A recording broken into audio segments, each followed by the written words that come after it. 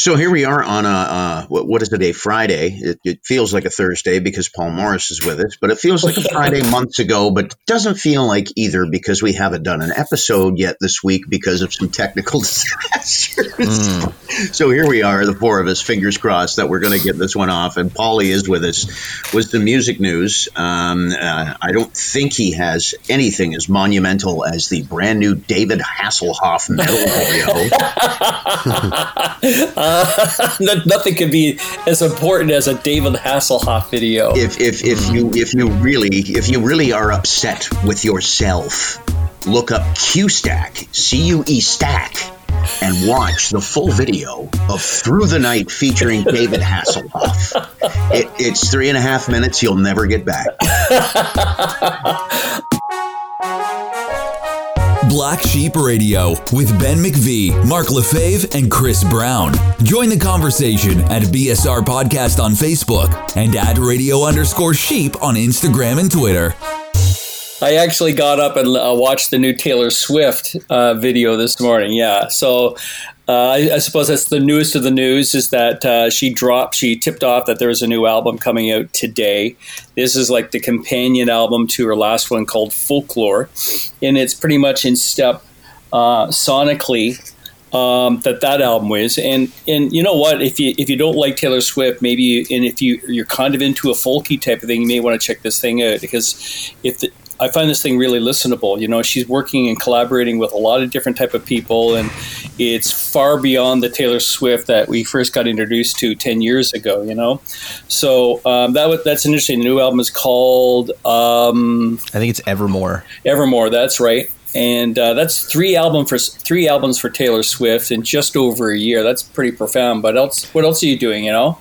I guess it's like that. Rivaling that one Hendrix year when he just like put out album after album, you know what I mean? It's like that her pace is impressive. You know, we probably go back and look at artists that recorded a buttload of music. I don't want to say the current trend because that has changed, but there was a time that you put out an album and then there was a touring cycle and then you rested and then you wrote and then did another record and went out. And sometimes that could be as much as 5 years. You know, if you're Tool, it's every 10 years. But, yeah.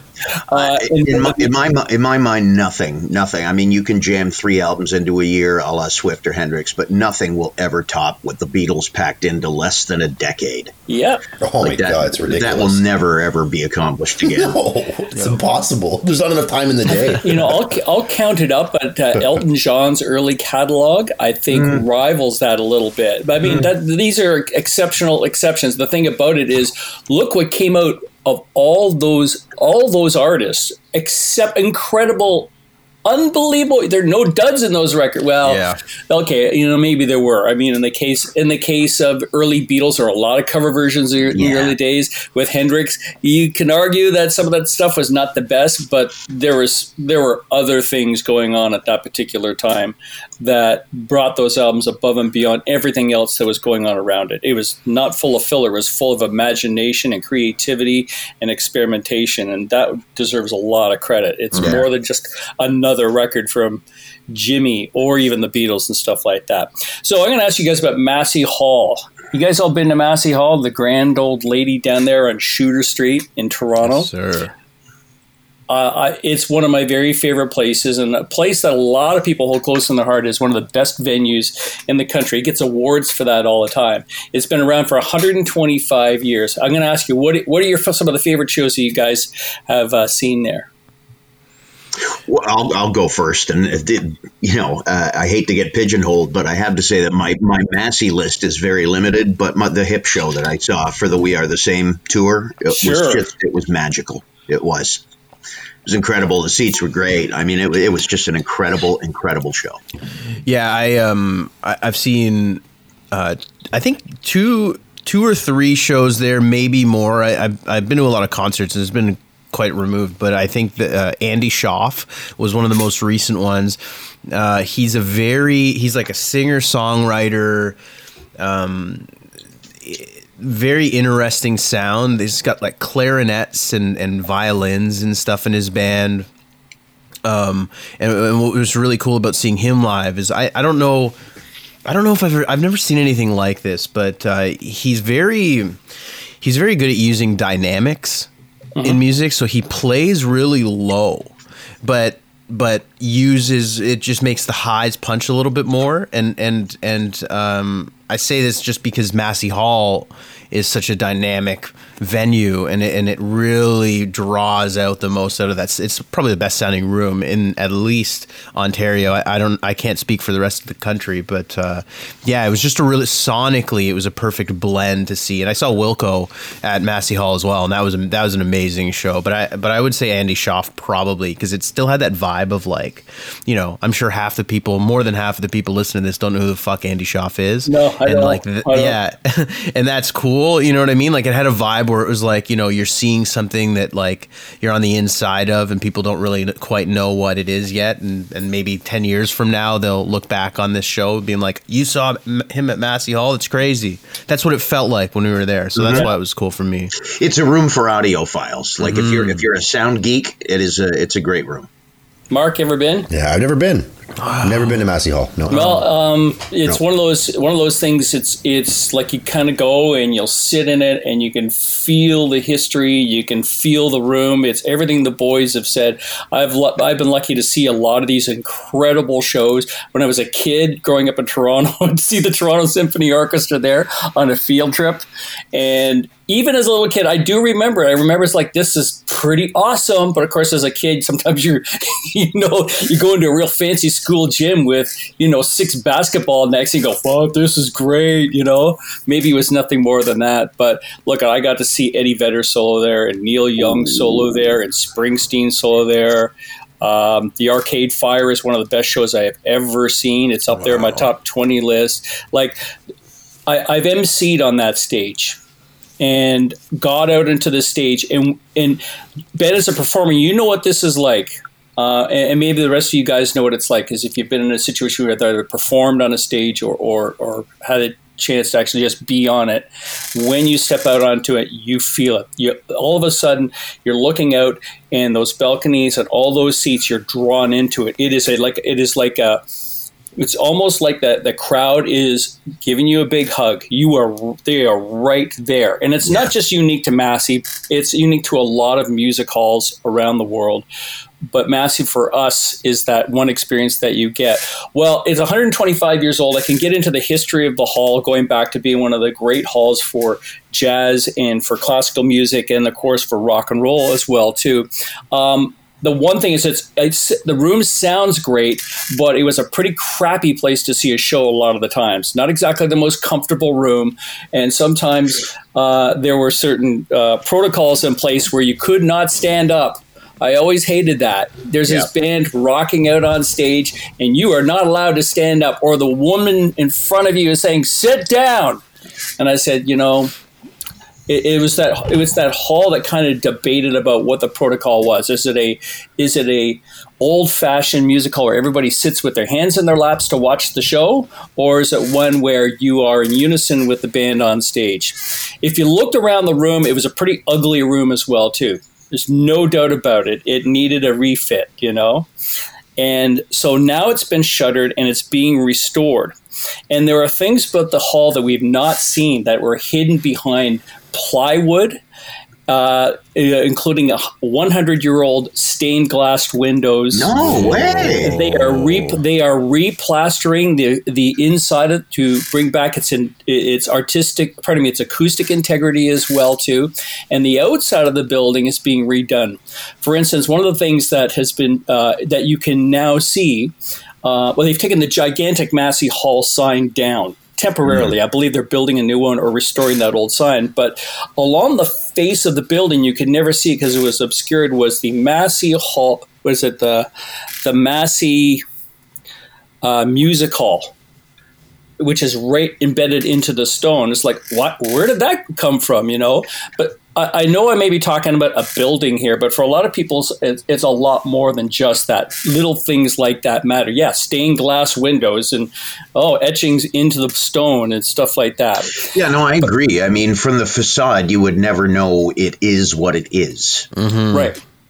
So it is now going to become part of something called the Allied Music Center. and this thing is pretty deluxe. They are building a 7-story tower in the back of it. And this thing is going to be include new venues, including 5 new stages, if I count it right. For instance, there's a thing going to be called the 4th Floor Club. It will be a capacity room with 500 people, very much like the El Macombo's rebuild that they've done, which will have direct recording capabilities in it. Which one of the 7 floors is that going to be on, by the way? That's the 4th floor. Okay, thank you. There's the 6th floor theater, which will accommodate 100 people, and they're using this as a launch pad for new talent and artistic development, something a little bit more intimate. Also on the 6th floor is something called the Lounge, which will be what they're calling a casual meeting place for the industry, for meet and greets and things like that. Then on the top floor, the 7th floor studio, there'll be a recording and rehearsal facility there. I don't know how this works. If you guys are all in the Hammer, I think most of you guys are in the Hammer, and you know what is the monolith that's downtown, across from Jackson Square?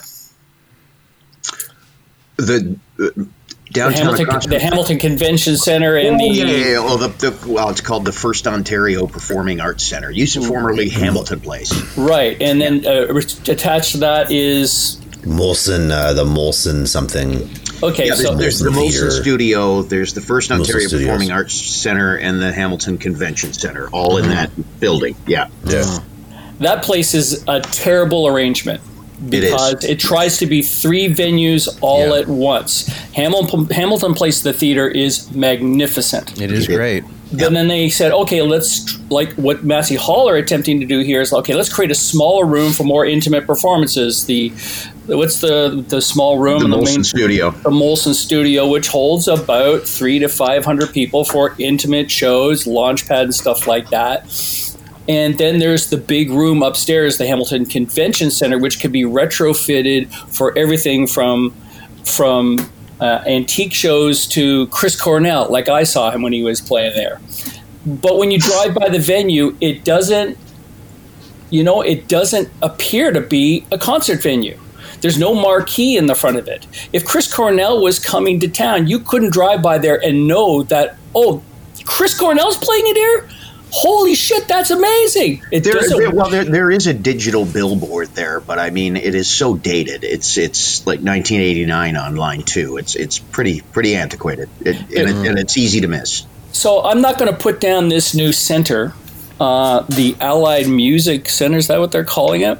Yeah, the Allied Music Center, or what call it the AMC. What an unfortunate set of letters that is. It's not named after Allied Car Rentals, is it? No, is that who's what it is? It's an investment group, a property investment group that are putting a buttload of money into this whole thing for naming rights. And look, that's just the modern age. They're doing a lot of things that the El Macombo have done. Basically, the idea is, okay, we're going to do more than just create a new theater experiment, but we want to make it versatile enough as that we can take these performances and stream them online into television, sell rights like that. I have no problem with any of these things that they're doing right now, but at a time when concert venues are closing in Toronto, they're building a tower of stages. And the great thing about the greatest stages that we have, clubs that we have, they are the ones that you can access from the street.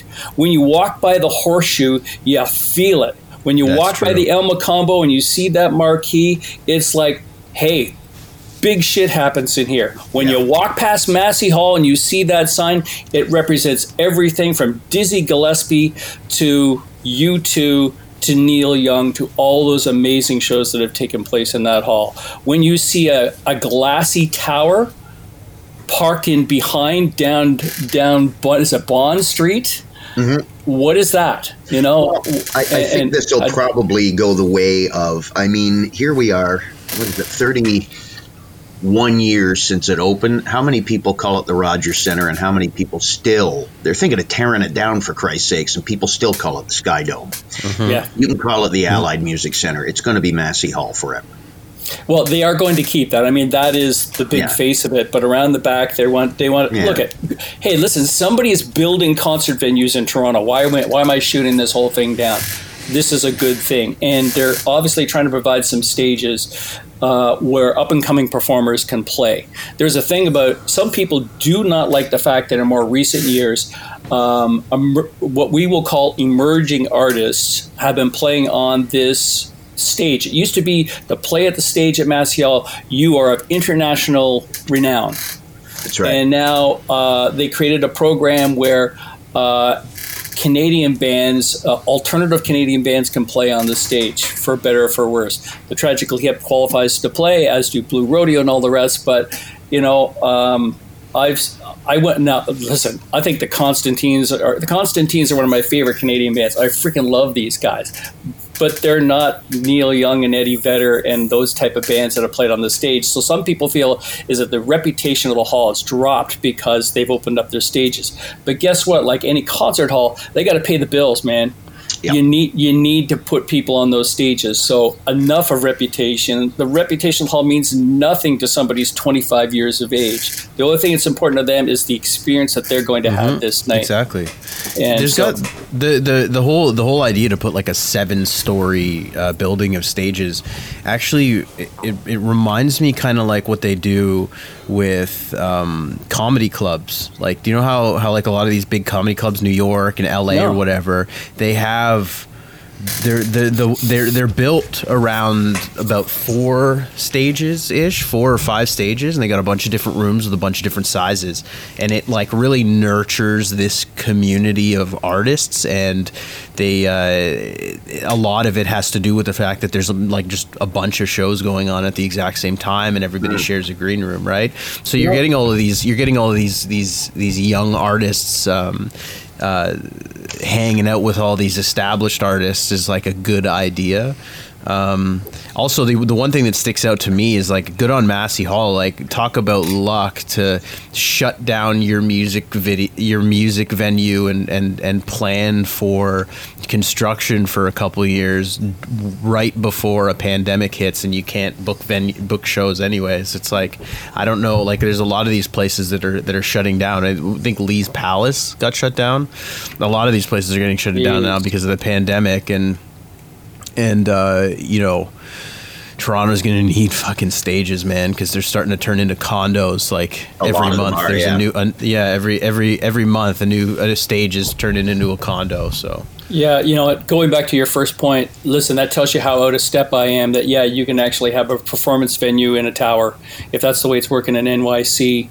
They don't. It's not that they have it in a tower. It's that they have these buildings that have multiple stages. Do you know what I mean? Like Yeah, I guess that's what I meant. Yeah.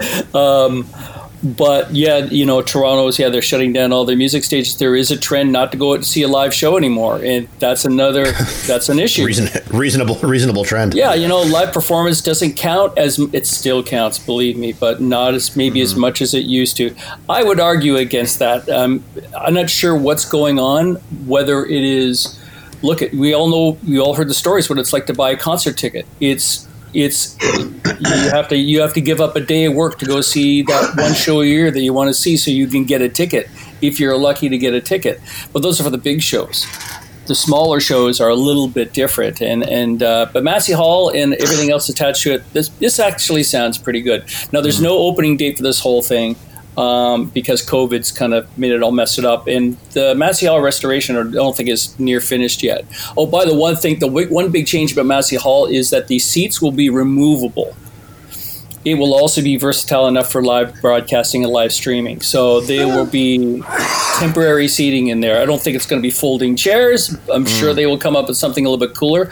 But those beautiful padded theater seats that they had there, they may be a thing of the past. That's too bad. That is too bad. Yeah, it's too bad. But those seats are so uncomfortable, man. Well, that's what I said. It's a glorious place to listen to a show, but not always the most comfortable place. Yeah. And those if you're seats up there were rough. And up in the third balcony, those were wood bench seats. You knew you were in the cheap seats because the seats were cheap too. There's one thing when you go to the ACEC is the seats that are down there in the lower levels are the same ones that they have up in the last row. But like sometimes when you buy like cheap seats, you need that little extra push to work a little bit harder to afford the better seats when you're sitting in a fucking wood chair that you can't get comfortable in. Sometimes you just need to feel physically your cheapness. You know what I mean? I would argue that maybe not so much with concerts. I think it applies more to sports, but the benefit of being in the cheap seats is where the good fans are. Where the actual fans are, especially for a Leaf game. But even concerts, like the cheap seats is where, if you're seeing a show, that's where the rock fans are. I'm not sure if I agree with you on that one, man. It's like, when you're down in front, and if you go to a show early enough, there's a community of people there that aren't from the city where the venue is from. They are the guys that have been going, guys and women that go from city to city, and there's a community. And if you hang out enough with them, you get to meet people from all over. And they are there because of the music. They are the lifers. They are the ones that have decided to take a day off, a week off, so they can follow their artist all around. And that's cool. So the great ones are down front too. That is cool. That's cool. I'm with you. But sorry, go ahead, Mark. I was going to say I agree with both of you. The 1,000 in the front are awesome, and the 1,000 in the back are awesome, and the 15,000 in the middle can get the fuck out. The 15,000, then you got 15,000 in the middle on their phones. Yeah, exactly. No, I just think that the cheap seats are good because those are seats where I go into an event not being worried that someone's going to scream down in front. That's fair enough. Or no one's going to care if I light this joint type thing. Yes, well, agreed. Okay, so I got to tell you an experience I had at the ACC. I went to see John Mayer play, and I wanted to check to see what he was all about, to see why he's such a big deal. And I had heard that he was a great guitar player, and his reputation sort of preceded him. Plus, a good catalog. So I said, I'll go check this guy out. And it was a really good show. I have to admit, he is everything that, he's annoying at times, but he's actually a pretty good musician, not to right? the ladies, he isn't. Shawn Mendes from Toronto stepped out on stage. The ladies went crazy. But behind me are these girls that are drinking and absolutely losing it, right? And I want to turn around and say, well, you fuck right off, but I'm not doing it because they're having a good time. Yeah. Then they poured a cold beer down my back because they were drinking and partying just a little too hard. And it was like, and you just got John Mayered. That's what they call I didn't sign up for this, you know what I mean? And of course, I try to be a nice guy, and I just let it go. But it's like, now this is becoming annoying. These cheap seats are pissing me off. There's nothing worse than getting annoyed and beer spilled on you while you're listening to Your Body is Wonderland. I'm trying to find a joke about gravity. That was the jeez. Yeah. All right. There's a joke in there somewhere. Like that guy that was standing up in his seat at eighth row Pink Floyd dancing like he was at a fucking rave. Like, dude, what are you doing? What are you doing? You don't know what he was on. Maybe he was at a rave. Yeah, no kidding. All right, I will say so. Go. Sorry. Before we move on, I've definitely. I don't know if any of you guys, Mark or Ben, have been there where you're at a concert or something and somebody spills something on you. Like one of my favorite stories was I was at a baseball game and some fucking bitch behind me dumped a fucking box of chicken wings on me once. Oh, fucking chicken wings, man. Like, what the hell? I couldn't believe it. As a kid, I was like, what? Did I just get covered in chicken wings? Like, Jesus, get it together, lady. Okay, how do you drop a box of chicken wings? So were they baked? Were they baked? Were they wings or drums? Were they sauced? They were sauced. Oh yeah, they were sauced. Salt and pepper. Honey and garlic or hot sauce? I don't know. I didn't taste them off of the back of my shirt. I've smoked some weed. Blue cheese on you at all? I smoked some weed where I wished it would start raining chicken wings. That's true. Most of the concerts I've been to, I would have fucking loved if someone threw chicken wings at me. That's true. I would have jumped from John Mayer to Bob Dylan. That's a big. Why not? That's a big leap. The big news this week in music is that Bob Dylan sold his music catalog to Universal Music Publishing for an amount that's reported to be somewhere over $300 million. Now, Jesse Wente of CBC. He reported a figure that was in the 7 figures, but I haven't been able to find that online. But this is the biggest publishing deal that's ever gone down. This includes everything that Dylan has recorded up until the present day, up till 2020, over 600 songs. And what this means is that Universal can now can take his music, and we've had this discussion before, sell it for commercials and for movie use, and anytime an artist performs or records a Bob Dylan song, they will cash in on the whole thing. This is a lot of money. His catalog produces a lot of money every single year. Did Bob Dylan just sell out to the man, by the way? The guy that in his earliest catalog, in the 60s catalog, was saying F you to the man, just sold out to the man. Now. First he went electric and now this? What the fuck?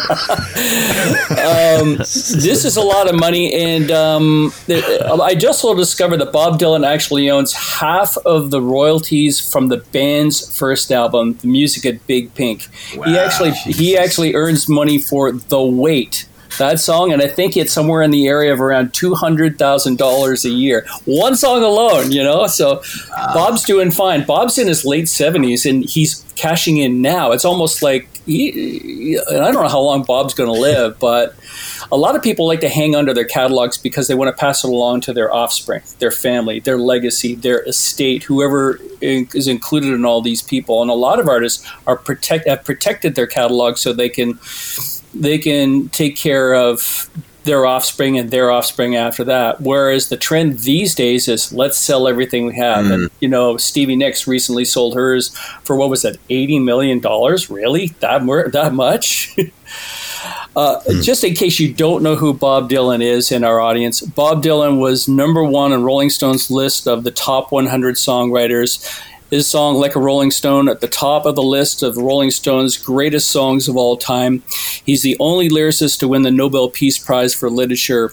There's over 600 songs that are being sold here. His songs have been covered over 6,000 times, from everybody from the Byrds to Hendrix to Guns N' Roses. He's sold over 125 million albums. That's why this is a good investment. Money in the bank, no matter what you think of Bob Dylan. And the one thing, despite him selling these songs, that they will still remain untarnished. They are among some of the greatest and most important songs in the last 50 years. And as a follow-up to what Paulie just said, for those of you who are listening who don't know who Bob Dylan is, you really need to get out of the house more. At least sometime in the past 60 years, you should have stepped outside. Just take a peek. This is not COVID anymore. On Rolling Stone here, it says that Bob Dylan actually. So you said $300 million. There's a Rolling Stone article here that said Bob Dylan had rejected a previous offer from some other conglomerate for $400 million. So it's possible that it's actually higher than that. I just read this morning that Tragically Hip have sold the rights to Ahead by a Century to Scotiabank, which is kind of sad. Ooh.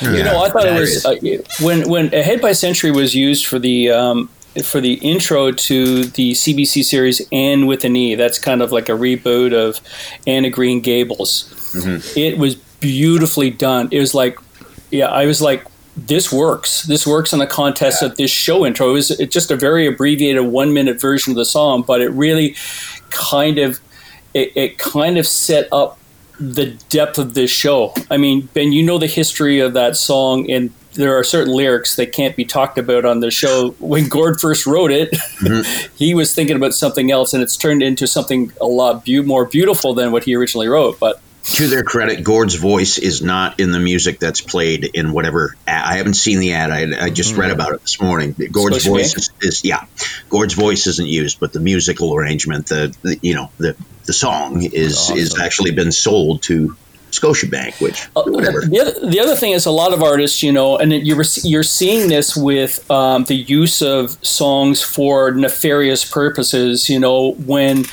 Donald Trump wants to use your song for his political campaign, those are still holding control of the rights of their music, still have a right to refuse, have stepped in and said, no, that's not what I wanted. A lot of people got upset with whoever the publisher was, whoever owned the publishing for the Beatles' Revolution when it was used for a Nike commercial. Yeah. And as one artist pointed out, when John Lennon wrote Revolution, he wasn't thinking about a fucking running shoe. and that's kind of interesting, whereas certain artists at this point in time says, you know what, these songs are so great, doesn't matter where they're used anymore. The fans know that they don't represent running shoes. If you play Revolution backwards, you can hear John say, "Just do it, Paul. Just do it, Paul." Oh, that's beautiful. I will say, like, I don't know about you guys, but I think the whole concept of like art, like musicians or whatever, selling out is just complete bogus. You know what I mean? Like most of the people that make that claim are, you know, working 9-to-5 jobs at some place that they hate. You know what I mean? These people they created art for the purpose of, I mean, maybe not initially to make a whole bunch of money, but I mean, why shouldn't they be able to benefit from their success? It's crazy to me. It all depends on what I would sell all my stuff in a heartbeat. Like the second that someone was like, "Hey, I'll give you $100 million for these songs." Fuck, okay. Depends on what the song's being used for. If it's for like a ditch cleaning service, no. But if it's for a dick stiffening pill, all the way. Depends upon who the artist is. For some artists, I think legacy in their story, not the current one, but the one that'll be told 50 years from now, is important. And when their catalog potentially can be marred, it's not good. I mean, it's interesting. I brought up the Beatles and Revolution. In spite of that Nike commercial, and I'm just picking out one instance here, it may be part of a Scotiabank ad next week. The Beatles catalog and what they accomplished is bulletproof. You know, it's nothing is going to take that away. I know, you know, I'm a big Springsteen fan. He's very protective of his thing. So was Dylan. If you went online to look for Bob Dylan videos for all these songs, like let's say he pulled up Tangled Up in Blue from his Blood on the Tracks record in '75, you can't find it on YouTube. Now you will be. You know, there are a couple of exceptions here, and that's because the rights to those videos are owned by other rights holders. But up until now, you could not find those Bob Dylan songs. He really was holding close to the chest. Mm-hmm. So I don't know. I mean, in a way, I'm like with Mark. It's like, whatever, you know, just I'll sell it. Yeah, like $700 million. Okay, whatever. I'm 70 years old. I just don't know. Like it's the thing that gets me about the argument that these people are selling out is just the hypocrisy of it. It's like, you know, who is there that can genuinely claim that like they have as much integrity, they have enough integrity to stand up on some fucking pedestal and call Bob Dylan out for making $300 million off of his art? It's like, right. It's true. It's just ridiculous. It would be like saying professional athlete. Well, LeBron, you don't need $80 million. You should just play it for the love of the game. What's the difference? Fucking shit. No difference. I'll get paid. Thanks. For commercial, I understand some artists are really nervous about the use of it in commercial purposes, but you know, I'm watching the show. It's an old show called Peaky Blinders, and Peaky Blinders is kind of like the Boardwalk Empire of England, set back in after the First World War. And it's a great mob show. But what I'm loving is the music that they've licensed for this thing. It's freaking incredible. It's everything from Nick Cave to PJ Harvey to Radiohead to Queens of the Stone Age. Like, this is like the coolest soundtrack I have ever seen for a show. I mean, it's dark stuff, but it's awesome. You know, well, you were saying that's very similar to Westworld, Chris, where they take a lot of like popular rock songs and just reimagine them in like a Ridley Scott type way. I think it's become the best way to immerse yourself in something you haven't heard is to watch any show that's on HBO or Netflix. Like all of these shows, the soundtrack, the music that comes with them is 9 times out of 10 is impeccable. I can't tell you how many new artists I've discovered through TV or movies. I got my Shazam ready to go all the time. Yeah, same here. Because it's like, what is that? This is freaking awesome. Same here. And I absolutely love it. Sopranos did a good job with that too. Yeah. Like they've got some really good like contemporary songs that they added to the soundtrack, and like what I like about the way Sopranos did it is they'd integrate it into the story at some times where you just get like Tony just like driving, singing like an asshole out the window, like listening to like, I don't know, the band or something, like just stuff like that is really fun. But With Peaky Blinders is weird. I've never watched the whole show, but I remember noticing, like, I mean, I love the theme song with Nick Cave, like that's great, but like it always just seems so out of context to me. Like you would get like these guys like in this like period piece thing, and then PJ Harvey or like Radiohead comes on. I was like, what is this? Like it's just kind of takes me out of it personally. But so what I like about it is that it would be easy, and even though there are a couple of episodes that that was the emergence of the jazz era, right? Is that there are those sounds that are going on, but what makes it great is the fact that there's always they've kind of thrown a contemporary veil over the entire show. Like the haircuts that these guys have are not haircuts that they have from the 1920s. You know what I mean? These guys look like they're street punks from 2020. You know what I mean? That's what I love about the show is that, it's set back in a certain period, but there are attitudes that are and looks that are real contemporary. And of course, as I'm saying, sound. I got a bunch of other stuff here, but I want to end up with Cardi B. Oh, yeah. I didn't expect that. You go to that one. And I'm going to say something here. I love Cardi B. And I read this in my news feed here, and I kind of went, they printed that, did they? So Cardi B is Billboard Magazine's Woman of the Year, and the headline reads, "I like justice, but I also like popping my pussy." I think that's going on the new $1 bill, if I'm not mistaken. Now, there's a big controversy that she become Billboard's Woman of the Year, and she's only put out one song. And her response was, "For crybabies like what? She only got one song? Yeah, I got that song." And we're talking about... That's a good response. Yeah. Wow. Yeah.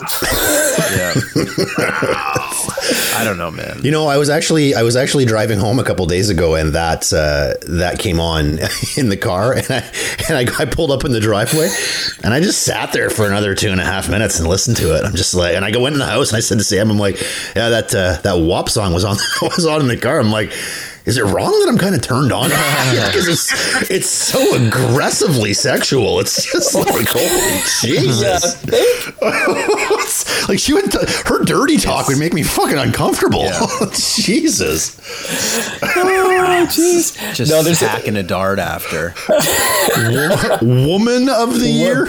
I don't know about that. Of the Year, basically, you know, it's a stripper song. You know, this is one for the poll. You know, it's like she's getting Woman of the Year. That's the part that gets me. Is this is all it takes? You know, I think even if that song came on at a strip bar, majority of the guys in there would feel uncomfortable. Like, I want to see it. I don't want to hear about it. A shower. They'd head straight to church. Shower my ears.